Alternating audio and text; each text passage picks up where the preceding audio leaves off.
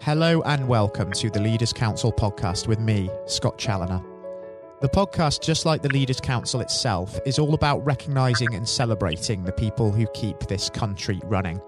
We exist to give leaders a voice outside of their own organisation and to support them in the same way that they support their staff every single day of the week. If you are in a leadership position yourself and would like to have your voice heard on the national stage, please go to leaderscouncil.co.uk/apply. Joining me on today's programme on a cloudy autumn day here in the capital is Tim Ferguson.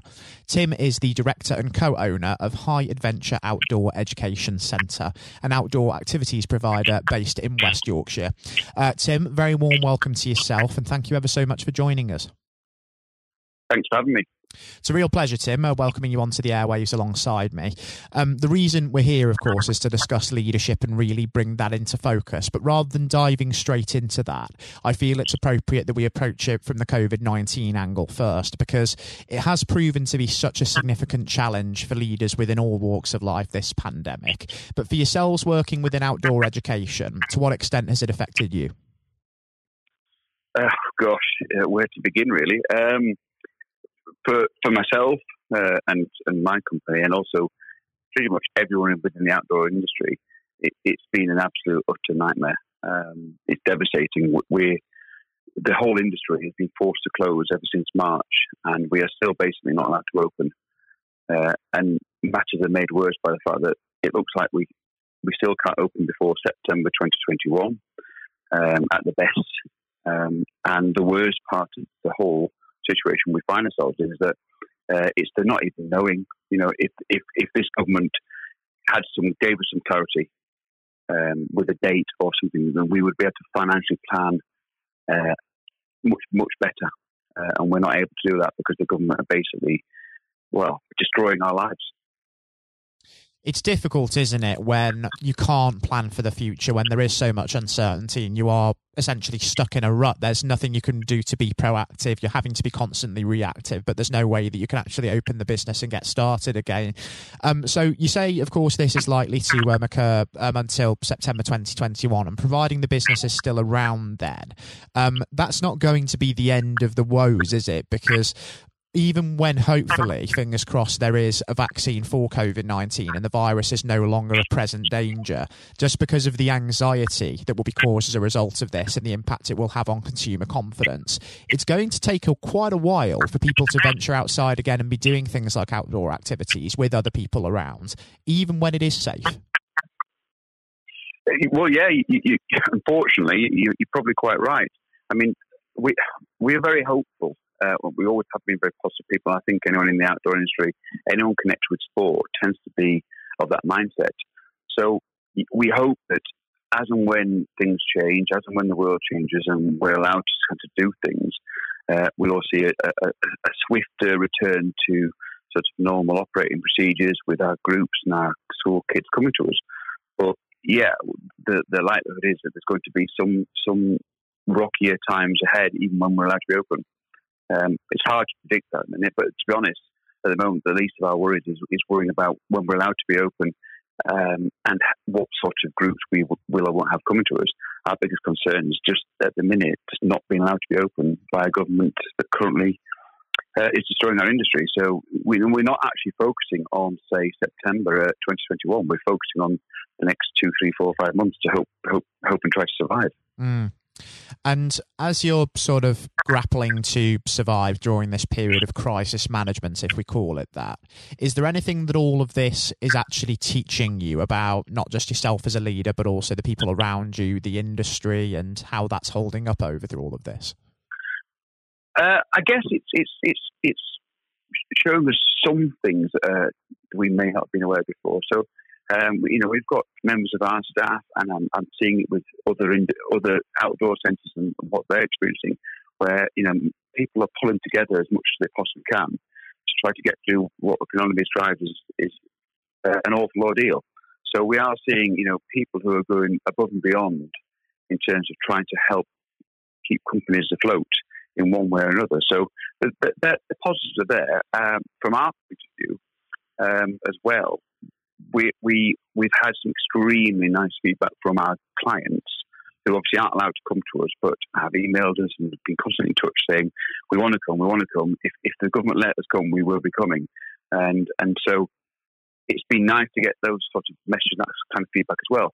But it's a small sort of consolation, if you like, for what we're actually having to go through at the moment. And obviously thinking about people's mental health during this time, how has that been holding up at your organisation? Because I can imagine it's been sort of quite difficult to offer reassurances to people when the business can't actually open up and fulfil its functions. That's a good question, and it's a very personal one. I think mental health is very much about individuals. Some of us are fortunate and just don't suffer and are quite robust in sort of from that point of view, and other people, sadly, are much it affects them more. So it's a hit and miss thing. So I am aware that we've got members of our staff that are really struggling. Equally, I've got other members of staff that actually have been absolutely fine from the sort of isolation side of things, from the fact that they're not be able to come to work. It's very much on a sort of a case by case basis. So if I talk about myself, which is easy to talk about me personally, I'm fine. I've got a good family. I'm able to go and do stuff. Where we're in North Yorkshire, so we're currently tier 1 sort of area. You don't actually feel like COVID is really affecting you in that kind of way that I can see on the TV. It's affecting others. I'm not a pub goer. It's not really inconveniencing my personal life. Obviously, it's having a massive effect on my business life. So for me, it's fine. But obviously, the stress side of things from running a business is different, or trying to keep a business afloat, not going under. But then I know the members of staff that they want to go to work. They are struggling from a mental point of view. And so, it's a very, very hit and miss thing, sadly. And while the business is closed, how has it been sort of trying to keep connected with everybody? Has that been something that you've been pursuing via remote means during this time?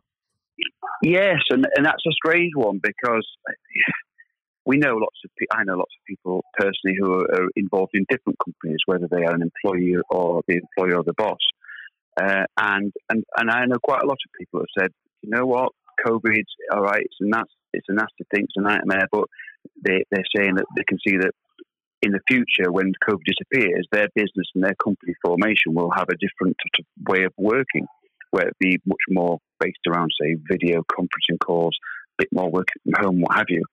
From our point of view, I would say it's actually been very difficult. It's demonstrated to us that actually, yes, you can have some savings by not driving to and from work and by being on a conference call or whatever, but most of the time, I think that the communication that we need very much needs to be face-to-face. And so it's been difficult. An email merry-go-round sort of scenarios occurred. You don't get things solved quickly because you've got to go and bounce back between so many different people. So from our point of view, it wouldn't be something that we would move ahead with in the future, is a sort of a more home-based working point of view. And that's the office side of things, where, we could all be on a phone or on a computer. So it's good. It's good for us that we found out that it's not something that would work. But equally, I know other companies where I think it's going to be very good for them. They've discovered that they can go forward in a better way in terms of how they work. Exactly right, and it isn't a one-size-fits-all approach in every single industry, especially in the context of what you do. You are absolutely right, but during this time it is important to try and keep connected and alleviate the social isolation element of lockdown, but sometimes there is no replica for that face-to-face human contact that isn't always possible at the moment, and that certainly is something that we have taken for granted at the moment. It is, and sorry, certainly as well. I mean, as much as it's not been ideal for us, it's not something that we would necessarily take forward with us in terms of the use of technology to keep communication lines open. It's been a lot better than not having it at all. So I can't imagine what it could have been like, say, this sort of experience in the 1970s or 80s, where the technology to communicate with people wasn't very good or didn't exist to the extent it does now. So it has been massively positive, I would suggest, for most businesses. Certainly it's helped us, but it's not something we would move forward with. I can certainly understand where you're coming from that point of view. Now, just addressing leadership in a little bit more of a broader sense, considering that you've been involved with, of course, High Adventure pretty much since the beginning in the early 2000s, I'd be interested to understand what some of the inspirations and influences were behind the foundation of the business, and indeed your own influences as you've gone through your own career, Tim, because I'm right in saying it was originally set up by a group of ex-teachers, wasn't it, the business, who wanted a little bit more than the sector was offering at that point in time? Yeah, we originally started, it was 20 years ago now, by four of us that are ex-PE teachers. And it's a funny question, is leadership, because we come from a PE teaching background. There are only two of us that remain running the company now. But we never had formal leadership training. We didn't leave jobs where we were in leadership roles in our jobs. We were sort of the lowest of the low in terms of PE teachers. And then we set up a business, and we didn't set up a business because we wanted to be leaders. We didn't set up a business because we wanted to be millionaires. We set up a business because we had a passion for what we like and do, which is teaching outdoor education to children. So from a leadership point of view, we've made it up as we've gone along to an extent. But from my point of view, I can clearly see that everything I've ever done in terms of how I would lead has been drawn upon 50 years on this planet of being involved in sport, where I've had every role going in sports, team sports and individual sports, in terms of coaching, running, being a team member, running sessions, being captain, and so on. And I think sport personally teaches a vast amount of lessons to everyone, regardless of whether you are good or bad at sport, in terms of how to actually go through other facets of life.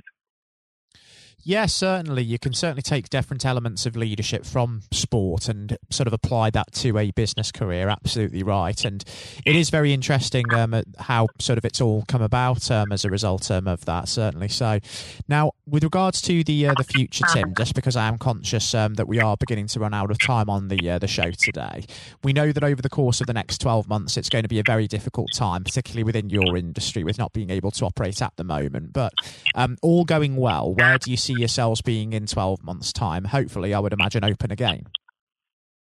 Well, yeah, well, I hope so. I mean, if we can't open in September, we're going to go under. In fact, if we don't get some kind of clarification really imminently, we'll have gone under before then. So it's a tricky one. If I was a gambling man, I don't know, to be honest, Scott. I really don't know.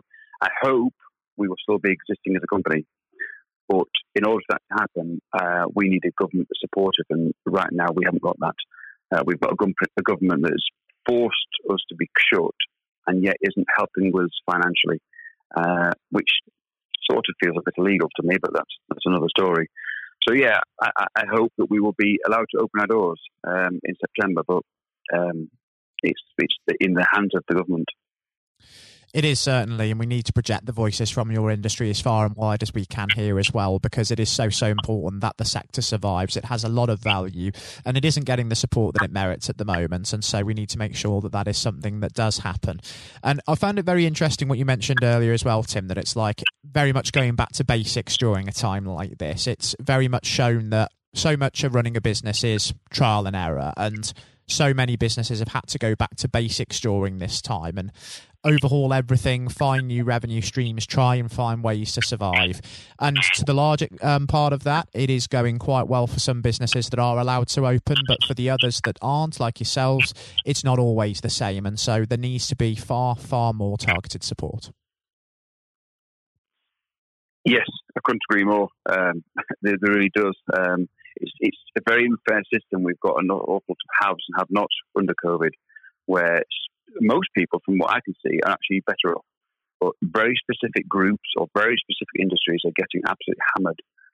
And without help from the government, they're all going to, well, not just suffering, they're all going to go under. It's a very difficult time for the industry indeed, and let us really, really hope that it does get the support it deserves. And actually, Tim, just given how important this is and how many variables there still are in this whole situation, I actually think it would be wonderful at some point to catch up and have you back on the show with us in the next year, just to see whether that support is indeed being provided, and we can reassess what sort of situation the sector has found itself in by then. Well, if that's possible, then that would be brilliant, because if it happens, that means that we're still here.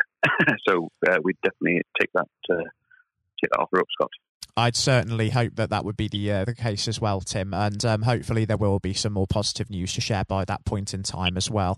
For now, it's been such a pleasure welcoming you onto the programme to share some of your candid viewpoints. And most importantly, please do take care and stay safe with everything that's still going on, Tim, because there's still a great many variables in the way that this can go, as I've said. But let's just keep our fingers crossed that we're not going to be stuck in this rut for too much longer. Thank you, Scott. Thank you very much for having us. I'd also reiterate that message there to every single one of our listeners tuning into today's podcast. Do please continue to stay well, look after yourselves, and be considerate of others, because it makes such a difference in saving lives. It was a pleasure to welcome Tim Ferguson, Director and Co-owner at High Adventure Outdoor Education Centre in Yorkshire, onto today's programme to discuss some of the trials and tribulations of the outdoor education sector at present. Coming up next on the show today, we're going to be joined by England's 1966 FIFA World Cup hat-trick hero, Sir Geoff Hurst. During a distinguished professional career, Sir Geoff scored over 200 professional goals for the likes of West Ham United and Stoke City, among other clubs. But of course, he remains most well known for the fact that he is the only man to this day to have netted a hat-trick in the final of a World Cup competition. That came after a famous treble in England's 4-2 victory over West Germany, back at the old Wembley Stadium 54 long years ago. Sir Geoff will be looking back upon some of the highlights of his career and discussing the importance of robust leadership throughout, as well as leaving a message of thanks and support to our wonderful NHS. That will be coming up next. And now, ladies and gentlemen, without further ado, we extend a very warm welcome to a special guest in Sir Geoff Hurst, who joins us on the programme today. Sir Geoff, good morning. Good morning, how are you? Very good, thank you. It certainly is a wonderful day for it, isn't it? It is. The weather's pretty good at the moment. I hope may it last. Absolutely. After the thunderstorm, it's lovely. It is certainly after a storm. And speaking of storms, actually, I'd like to start with just a hypothetical scenario. If we fast forward 2 years, Sir Geoff. Let's imagine it's December 2022 and it's the World Cup final and England are there. We could be playing defending champions France, we could be playing the Germans, anybody. And England are 2-0 up in the 90th minute, so victory is all but guaranteed. And Harry Kane, with a brace to his name already, is brought down in the penalty area. So he has the opportunity to make history by emulating yourself and becoming only the second ever player to score a World Cup final hat-trick. Would you honestly want him to bury it, or would you prefer him to fluff his lines? I'd want him to bury it. I've asked that question, I get that question asked a bit. I've had a good run with this record, and goodness me, it's nearly 60 years, I guess, if we're looking at 2022. No, I'd want him to bury it. A, for him, he's a fantastic player, tremendous goal scorer. And if anybody I'd like to repeat what I achieved, it would be someone like Harry, who was a fantastic professional with Spurs and England. So absolutely. And I want England to do well. I mean, I want England to be successful. I'm an England supporter. I'm a football supporter. And I really want the country to do well in anything, in all sports, and particularly in my sport. So I want him to bury it. And I will be as delighted as anybody in the country if he can achieve that. But more importantly, that England have achieved what we achieved all those years ago. And it's important that the team do it as opposed to Harry doing it individually. And that's how I felt about my achievement. It's about the team being successful. Whether I got 2 or 3, in one sense, is I wouldn't say immaterial, but it's about the team winning. It's all about the team. Mm. Exactly. Consideration of the wider team is a cornerstone of leadership, which is, of course, what the Leaders' Council is all about, recognising that and promoting that for the future.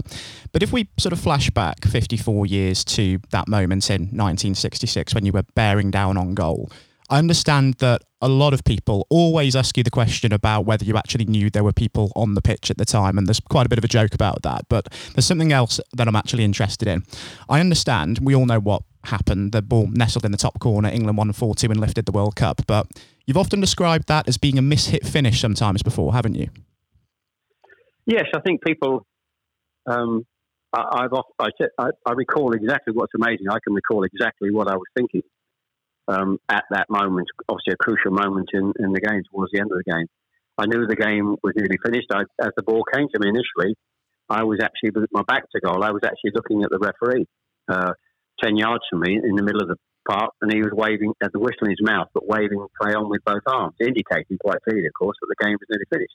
So when I got to the edge of the box, I now thinking the game's nearly finished. I'm thinking, if the game's nearly finished, I'm now going to whack this ball with everything I've got left. I'm thinking if it goes beyond the sand into the crowd, by the time the ball boy gets it back to Hans Stilkowski, the German keeper, by that time, surely the game has got to be over.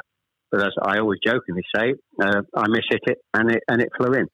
But I was thinking about wasting time, not so much about. But certainly, what I was going to do, which showed, I was going to hit it as hard as I possibly could after those 2 hours.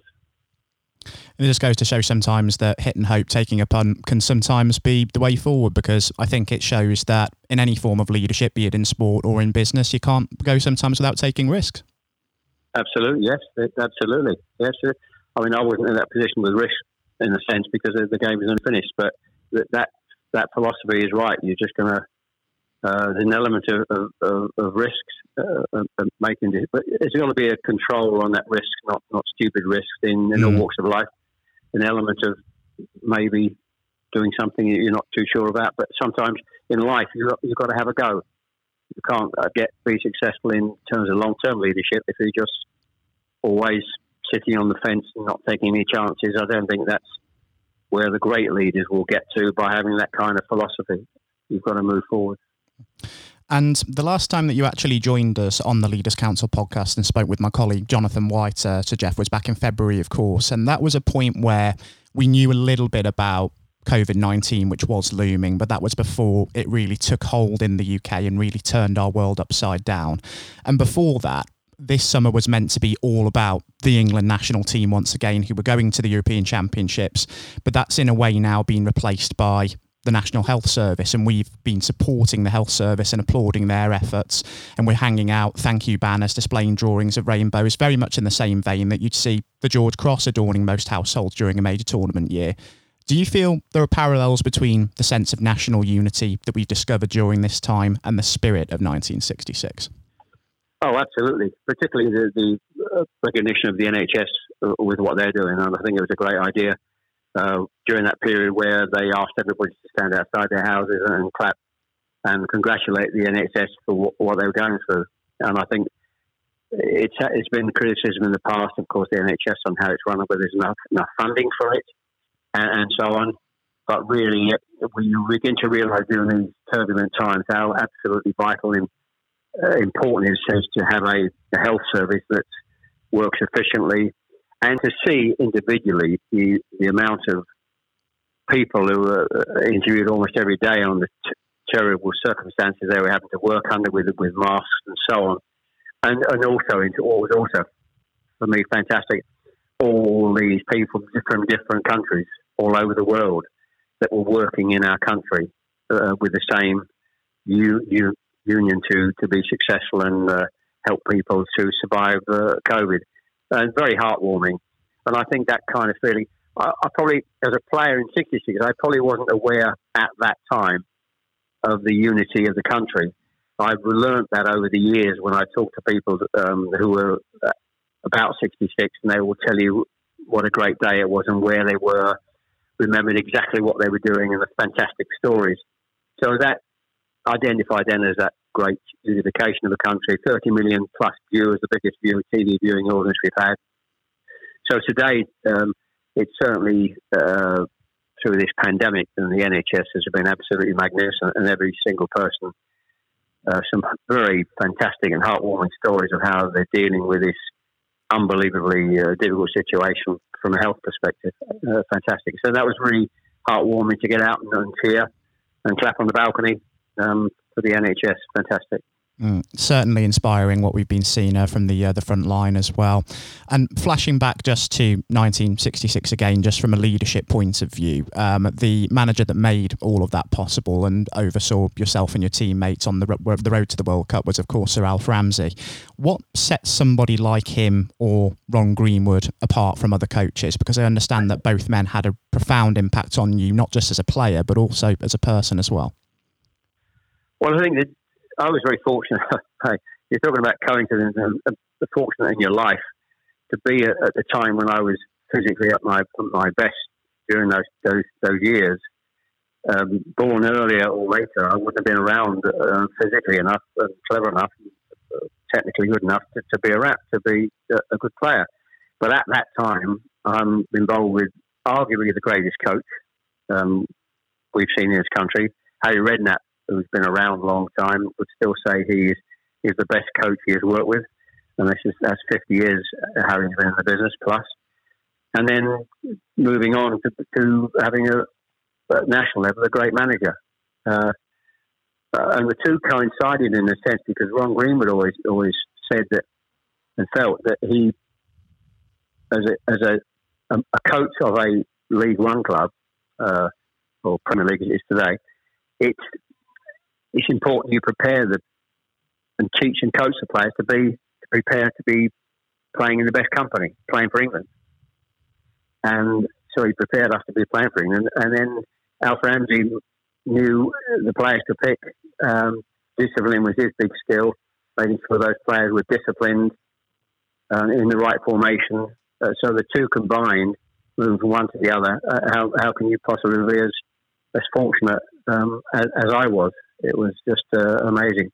So I think I think there are two different aspects of football in terms of leadership.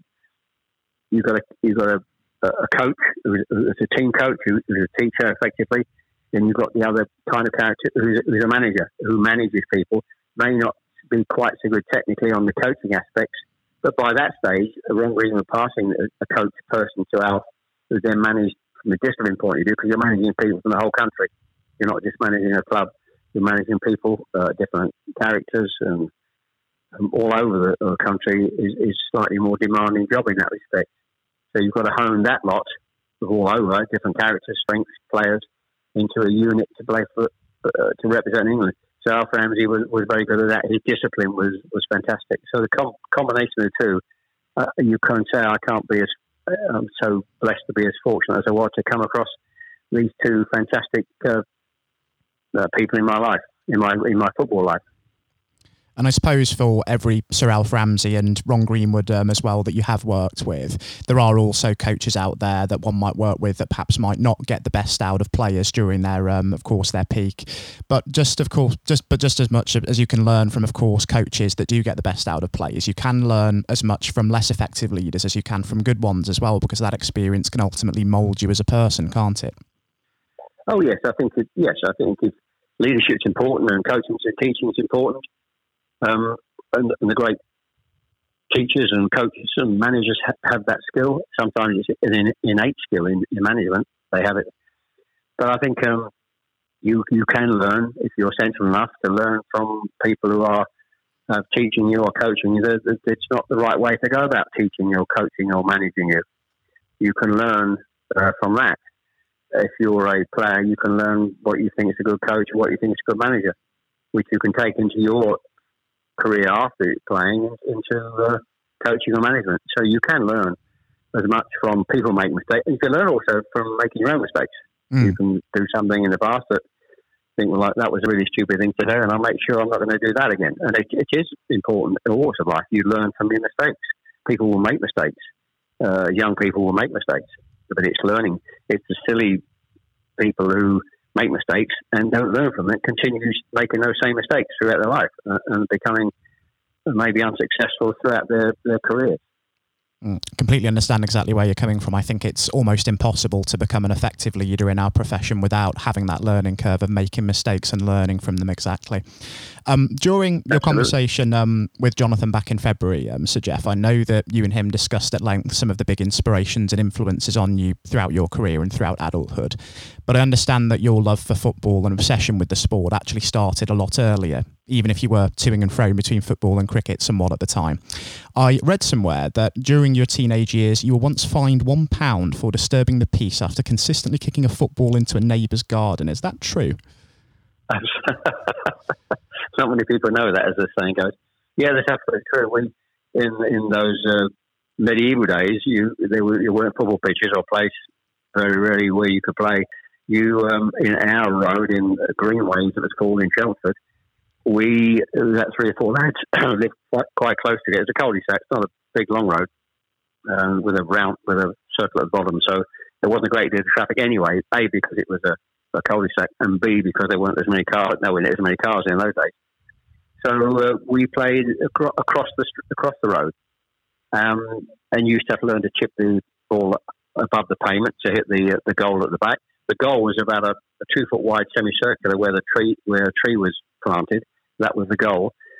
And it's always the three of us play football, but amongst those houses where we lived and played, there was a family and a boy that didn't play football. I think he was interested in flying, and making balsa wood gliders. And nice guy, but just didn't play football. And on this particular garden, of course, occasionally the ball finished up there.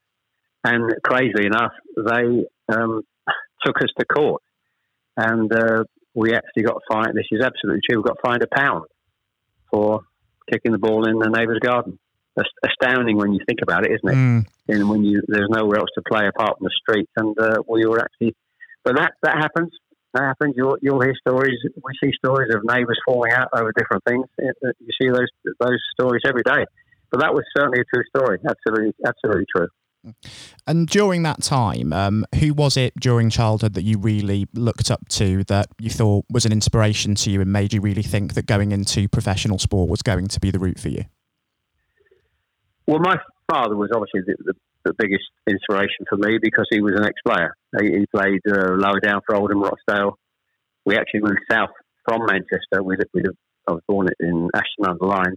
We actually moved south to Chelmsford when I was I was the eldest of 3, when I was probably about 7 or 8, into this particular street called Greenways. And what he did with me, I think, was had a big influence, going back to that third goal in the World Cup, in many years in the back garden. And when we moved up market to a council house somewhere in Chelmsford, and he would have me in the back garden teaching me to kick with my left foot. And so at that time, and even today, you don't see that many players that are completely two-footed, and I was. Maybe not as two-footed as Bobby Charlton. Even Jack Charlton, his brother, didn't know which was his best foot. He was fantastic. But I was pretty two-footed, and a lot of the hat-tricks I scored were one right, one left, and a header. So he had a huge influence. I wasn't a child, although I had a footballing father. I wasn't a child whose father pushed him into being a footballer. And what happened with my story is a friend of my father, I know the guy's name, called Jock Redfern, unbeknownst to me, he wrote to 2 clubs for a trial. He wrote to Arsenal and he wrote to West Ham United when I was just after school leaving age. West Ham replied. They asked me to come for a trial. I went for a trial with them, and they saw something in me and took me on what was called the ground staff then, almost at school leaving age. And so I wasn't necessarily thinking I've got to go into football. It's just that that's how it happened. Although I enjoyed football and I was reasonably good, there was no big focus on me as a great schoolboy player. Nobody was scouting me or writing to my parents saying, come and have a trial at this club or that club. But a friend of my father wrote the letter. So that's how it happened. The problem I had during those early years, I enjoyed cricket as well, and I was messing about, as I kindly put it, between the 2 sports, which was hugely detrimental to me in my early development, either as a cricketer or either as a footballer. And it wasn't until Ron Greenwood miraculously tried me. I was a midfield player then, or centre half at school. He said, I'm going to try you up front. He put me up front in a game, and then my whole football career and life changed dramatically.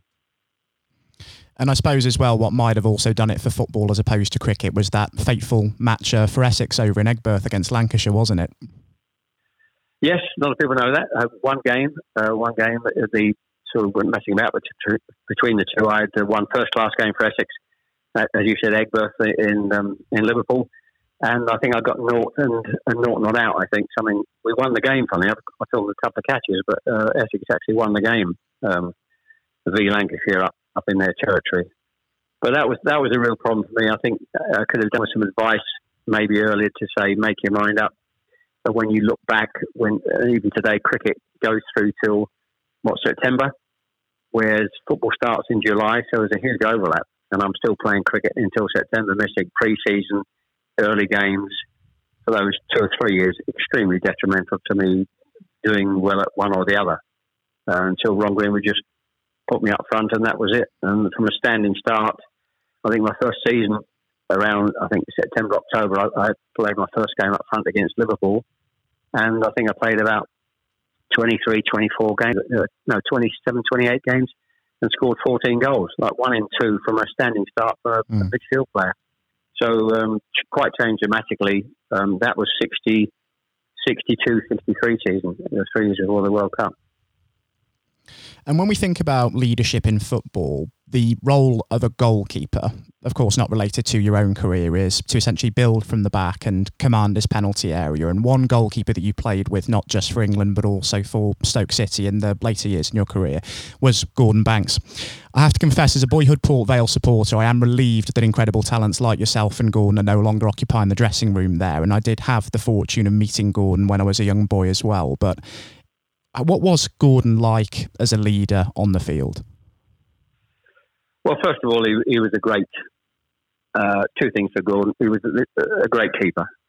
I would still say the greatest English keeper we've ever had, and one of the best keepers in the world. Absolutely fantastic. Funnily enough, I didn't realise, it's funny how you look at, I seen when Gordon passed away, naturally, sadly, a few months ago, and obviously it's showing a lot of videos of Banksy, programs about Banksy and the great saves he made and the save against Pele and so on.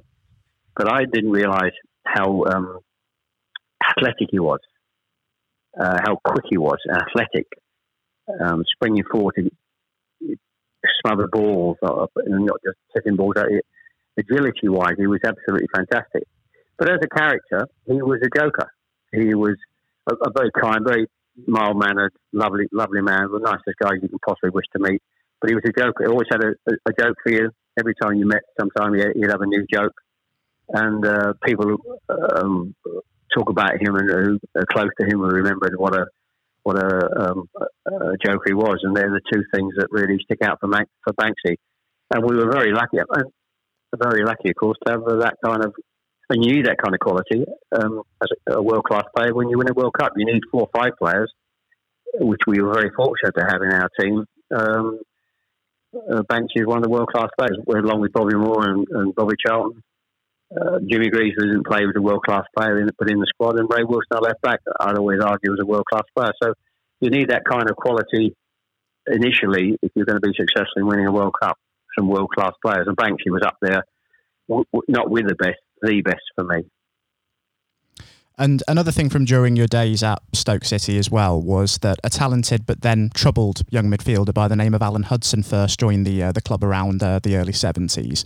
And I know that you were asked to take him in as a lodger to provide him with a stable home during his spell there by then manager Tony Waddington. Now, I've spoken to a great many directors and executives on this programme before, and all of them describe trust as being a key cornerstone of leadership. How did it feel for you knowing that Waddington trusted you to that degree to ask that of you? Well, I was extremely flattered. It was a huge compliment that he saw me as and of course over the years, hopefully that had come out. That's important that you have those kind of qualities as a player that A, he saw when I was at West Ham, and B, obviously acquired me to play at Stoke City. So I was initially first fairly surprised, I think and certainly my wife was fairly surprised when I said I need her permission for me to allow Alan Hudson to stay with us in those early periods. But what he saw, of course, in me was, which is, I can see in myself, I was a very disciplined person, a very disciplined player, which you have to be. I didn't really have, I would say, the qualities of the world-class players like the Bobby Charltons and the Jimmy Greaves and the Bobby Moores. So you need to bring all the other characteristics to be successful at that level, to compete in their level. And discipline was one of them. And obviously, Tony Watkins saw that. And if he wanted to he trusted me that I was disciplined enough to hopefully push some of my discipline into Alan Hudson, which we did. And in those early 6 months and a couple of years, he was come up a bit heavier from Chelsea. He lost a bit of weight. And although he was a little bit indisciplined himself, hence they needed him to stay with me, what he was a fantastic player. He is one of the most fantastic players I think I've come across, but not hit the best because I think he was certain slightly bit of ill discipline within his general life. And you need at the top, and I'm talking at the top being an England player, but I'd compare him purely on ability compared with ability up in the France Beckenbauer mold, without any shadow of a doubt. He was that good. So it was a bit of fun and enjoyable times. Serving Alan Hudson the cups of tea about 8 o'clock at night when we had our tea at our home for those few months, and I think it was a big help to getting Alan back on track and performing brilliantly for the club. And following on from your days with the Potters, you went on, of course, to play football in Ireland and the United States before the end of your career. Did you feel that the dressing room and indeed leadership culture at those clubs differed from perhaps what you'd been used to back in England? Well, I think Ireland was just still with Cork Celtic, so it was hard to judge and make any comparisons.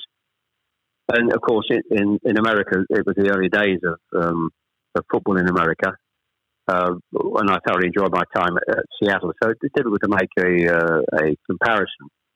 I think I was fortunate at West Ham that it was a great time for the club, and I was fortunate to play with Stoke City for 3 years, and it was a fantastic time for that particular club. They won, of course, the League Cup before I went there. Sadly, they knocked us out in the semi-final. So it was a marvellous time for that particular club, and very close. I think we played Ajax in the following year in Europe. I think we only lost on a goal over the 2 games against Ajax. So it was a great time for the club. So I'm very fortunate to have played for those 2 clubs. Only a short spell at West Brom, of course, but I think, as I always jokingly say, I think I was past my sell-by date then. West Brom was a fantastic club, but I wasn't at my best, and I felt it was time to retire, which I did. And Johnny Giles was in charge then. I think West Brom actually got up that year, but I made very little contribution to that success the club had. So, yes, the American experience was just fantastic. I never saw it as long-term being over there. That was a brilliant few months with my wife and 2 daughters, and my wife, and she was pregnant with her 3rd daughter over there. So they were good times. Completely different. Ireland was just I always joke about Ireland. I was there for about, I think, a month, I think it was, and I enjoyed the experience, and I earned a few quid, and I think it paid for the kitchen in one of my houses back in England. New kitchen. So it certainly went really well. I suppose in the waning days of your career, was it humbling that you realised that people were beginning to actually look up to you and be inspired by you as a legend, as in perhaps the same way that you were looking to the likes of Bobby Moore earlier on in your career? Yes, I think that kind of whatever the correct word is, I don't know, being looked at and revered sort of comes maybe longer, not some sort of immediately after you finish playing, but in the long term when. And I always joke when people introduce me either to other people or introduce me on stage as a legend, and I always jokingly say you only start being called a legend when you're over 70. And I think the whatever the word is, I'm not sure, adulation or recognition or whatever, it sort of happens and you think more about it, or it happens and occurs more in later years. Not certainly. I felt during the time after I finished playing or managing or playing for England during my football career. And I think I went into business for 20 years. I don't think anybody necessarily looks at me when I was in business as necessarily a legend or somebody they could look up to. I felt that kind of attitude probably has happened in my later years, probably. For those younger generations, just lastly, Sir Geoff, before we do wrap things up, for people who are aspiring to become leaders in business, politics, sport, or indeed any walk of life, if you could offer any advice to them based upon your experience, what advice would you give them? Simple advice in a sentence is really, I learned a lot from Alf Ramsey. He was a boss. I think a boss sometimes have natural characteristics. You can learn about management on management courses. But there's certain characteristics when the successful boss is within them to start with. But one of the things I learned from Alf Ramsey, which I've taken into my business life and even talking to my family life, if they're involved in business, is when you're managing people, you manage them as a group. Anybody that doesn't want to be part of that group, you find is backing against what you want to achieve as a boss, you're moving them out. And I think that's one of the most simple lessons I learned during the Alf Ramsey period. Even some of the great players I felt should have been in the squad, possibly at the time, without mentioning names. When you hear stories about this player not, completely complying with everything, and they're left out, or they're not even in the squad.